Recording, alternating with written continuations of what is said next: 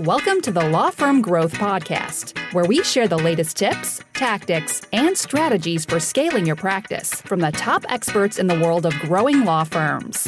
Are you ready to take your practice to the next level? Let's get started. Hey everybody, welcome back to the Law Firm Growth Podcast. I'm your host as always, Jan Roos, and I'm here to talk about a concept that I think is very important for people to understand, both for growing a law practice, but also for framing things in general and being able to get the outcomes that you want for clients, which is ultimately what everyone's in this to do. So the thing that triggered me into thinking about this was a conversation that I was having with a prospect who was looking to diversify into estate planning. So in his opinion, he was charging a very fair price. And this was in a pretty wealthy part of California, but he was charging about $2,500 for an estate plan, trust-based planning package.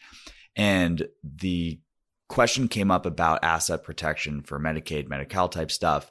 And I mentioned that, we were working with some clients that are closing $10,000 or $15,000 retainers for that kind of thing.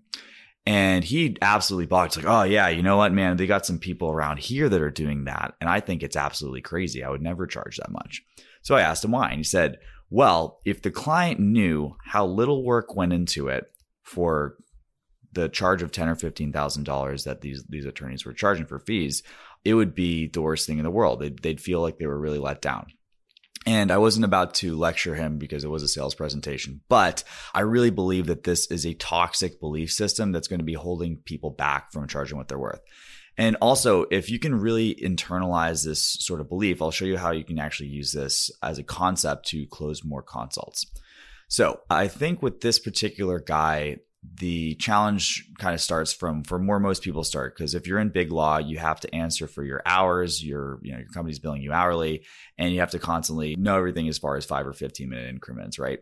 So basically there's a different type of pricing, and that's usually kind of the default that most attorneys are starting with. And there's a different kind of pricing that people have, and this is actually something you might be familiar with, which is called value-based pricing.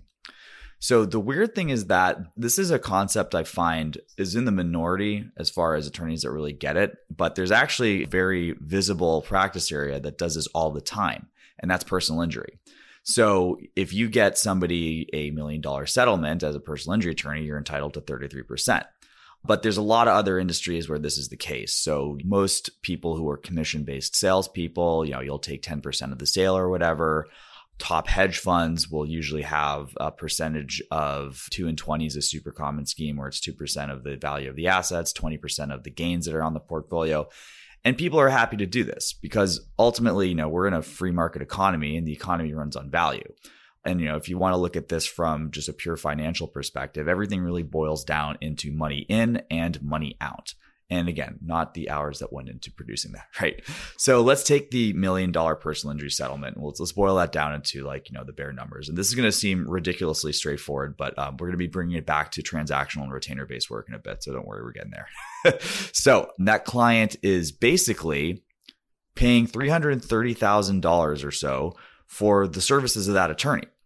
And that attorney's services are going to bring that client around $660,000 because the client isn't able to do that on their own, right? So do you think the client really cares whether the attorney ends up spending 1,000 hours on that case to make them $660,000 or 10 hours, right?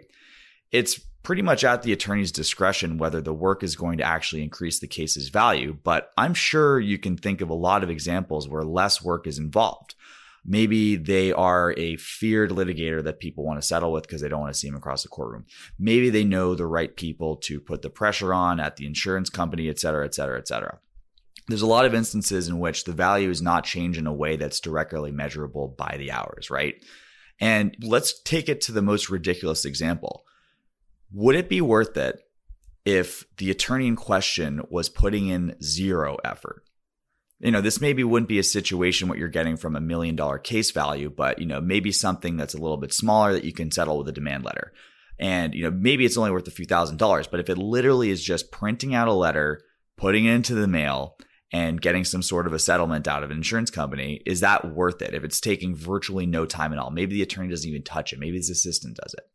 And honestly, if we're talking about the outcomes, I really don't see why not. The market doesn't care. If we're talking about a hedge fund, it doesn't matter whether the person spent 10,000 hours or just had an inside tip because he's a genius or whatever, right? If you're going to get a 50% increase on your portfolio, then yeah, that's a win, right? As long as it's sustainable, obviously. But the market really doesn't care about that stuff, right? It's just money in, money out.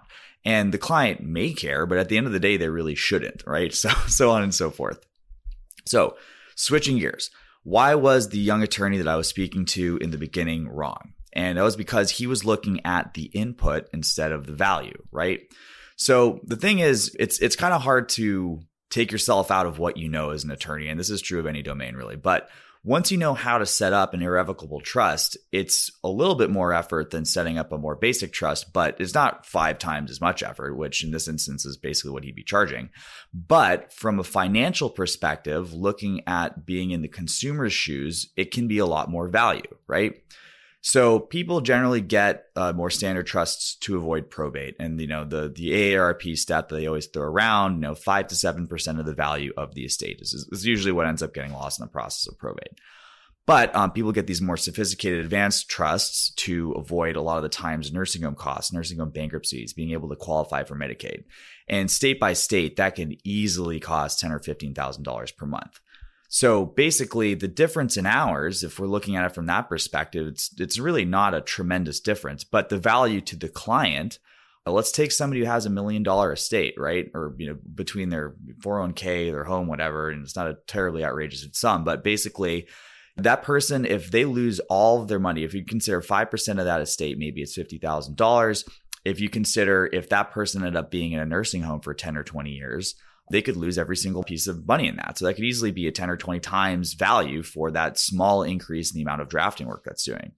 Now, I'm definitely not implying that you should switch to percentage billing as if it was personal injury, but frame from this perspective, right? If you're having $15,000 to protect 5, 10, or 20 times that, and again, this could be $115,000 times 12 every year, right? It's a steal. But it all depends on the frame of reference, which is what segues me into the next point, which is value-based marketing and sales, right?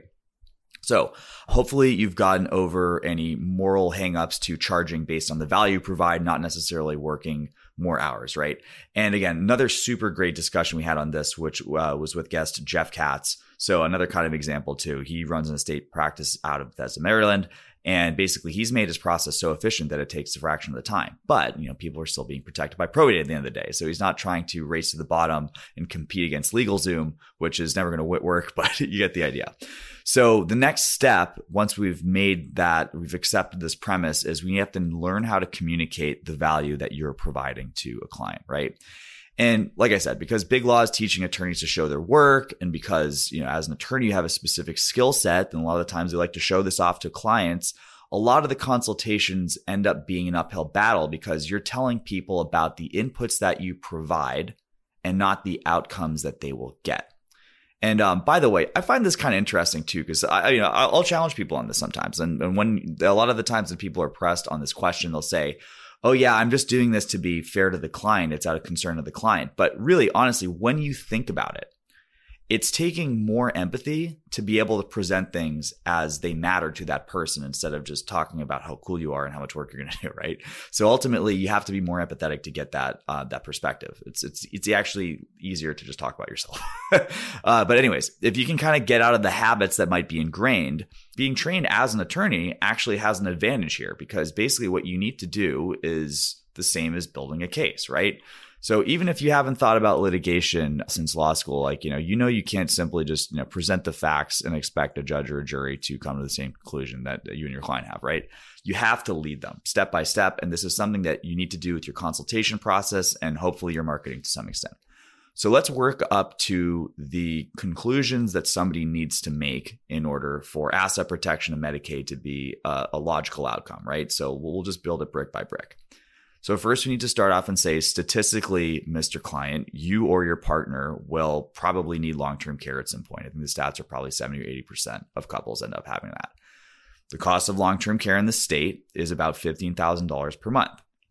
Now, you could be in a situation where you're staying in long-term care for years And believe it or not, many people end up bankrupt, losing their homes. And again, that's a bad situation in and of itself. But also, most people aren't working their entire lives to build a nest egg to pass on to a nursing home. They want to pass it on to their family or their church or whoever they want to do that to, right? And basically, if you wait to the point where you end up breaking a hip, or someone ends up losing a couple steps and they have to be taken care of in a nursing home facility or in-home care, if you come to me when that event happens, you're going to be paying that out of pocket because the federal government has a 5-year look-back rule. Now, we do have a way that you can protect this, and it's called an irrevocable trust. And that basically allows you to qualify for benefits like Medicaid to pay for long-term care. And this is actually something that you've already paid with your taxes, believe it or not. So ultimately, do you want to pay potentially hundreds of thousands of dollars over the course of years for care when, not if, the day ends up coming? Or would you like to protect your life savings and everything you've worked for by getting some documents set up in the next month with me? And the cost for that is going to be $10,000, right? So anyways, the attorney who can communicate that stuff the best in their marketing and intake process is the one who's going to be consistently winning the business, right? The other thing too is that when you're talking about the stuff that you're going to provide, there's really no context when people go into this. Oh, I'm going to spend 10 hours in this. I'm going to spend 100 hours on this. It really doesn't matter because they have no idea what you're doing. It really matters about getting to the outcome, and that's pretty much it. So, people are like more logical than I think we give them credit for. And obviously it's easy to make jokes about irrational prospects and that kind of thing, but ultimately, they don't know what you know about this process at the end of the day. And if we're able to draw them to the conclusion where they understand what's at stake, more people than you think are going to take the next step. So honestly, I've been really kind of fascinated with this whole concept for a while, but it really shouldn't come as a surprise that, most of the large boutiques that are doing kind of advanced estate planning stuff have been using seminars as a model for decades. And I think the reason why this works so well is because they're able to really educate effectively, present the case as they want it to be presented. And then ultimately they're communicating the value, they're communicating what's at stake, and they're ultimately saving people a ton of money. And they're collecting large fees, but they're ultimately fair. And I think this is kind of interesting too. And I'm semi-joking when I say this, but it's so common for personal injury billboards to say, "Hey, oh yeah, we've recovered hundreds of millions of dollars for our fees." But why can't estate planning firms say, we've saved thousands of families from probate, or we've saved millions of dollars of assets from nursing home bills? I'm mostly joking, but you get the idea. And also, keep in mind, I'm using this specific example of advanced estate planning here, but this really applies to any kind of transactional retainer-based or retainer-based law on basically anything outside of a contingency, right?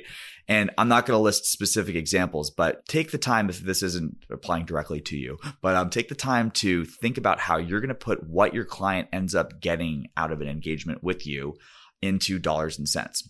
And I'll leave you guys with that for this week. One thing, if you've liked this episode or any of the episodes that we put out so far, please tell a friend about this podcast so we can get the message out. Ultimately, we're here to help more law practice owners build their business, and that's going to allow them to help out more people in their community, which is what we're all about. So until next time, I'm Jan Roos, and I'll see you next episode of the Law Firm Growth Podcast, Tuesday at 8 a.m. Central. Thank you for listening to the Law Firm Growth Podcast. For show notes, free resources, and more, head on over to casefuel.com/podcast. Looking forward to catching up on the next episode.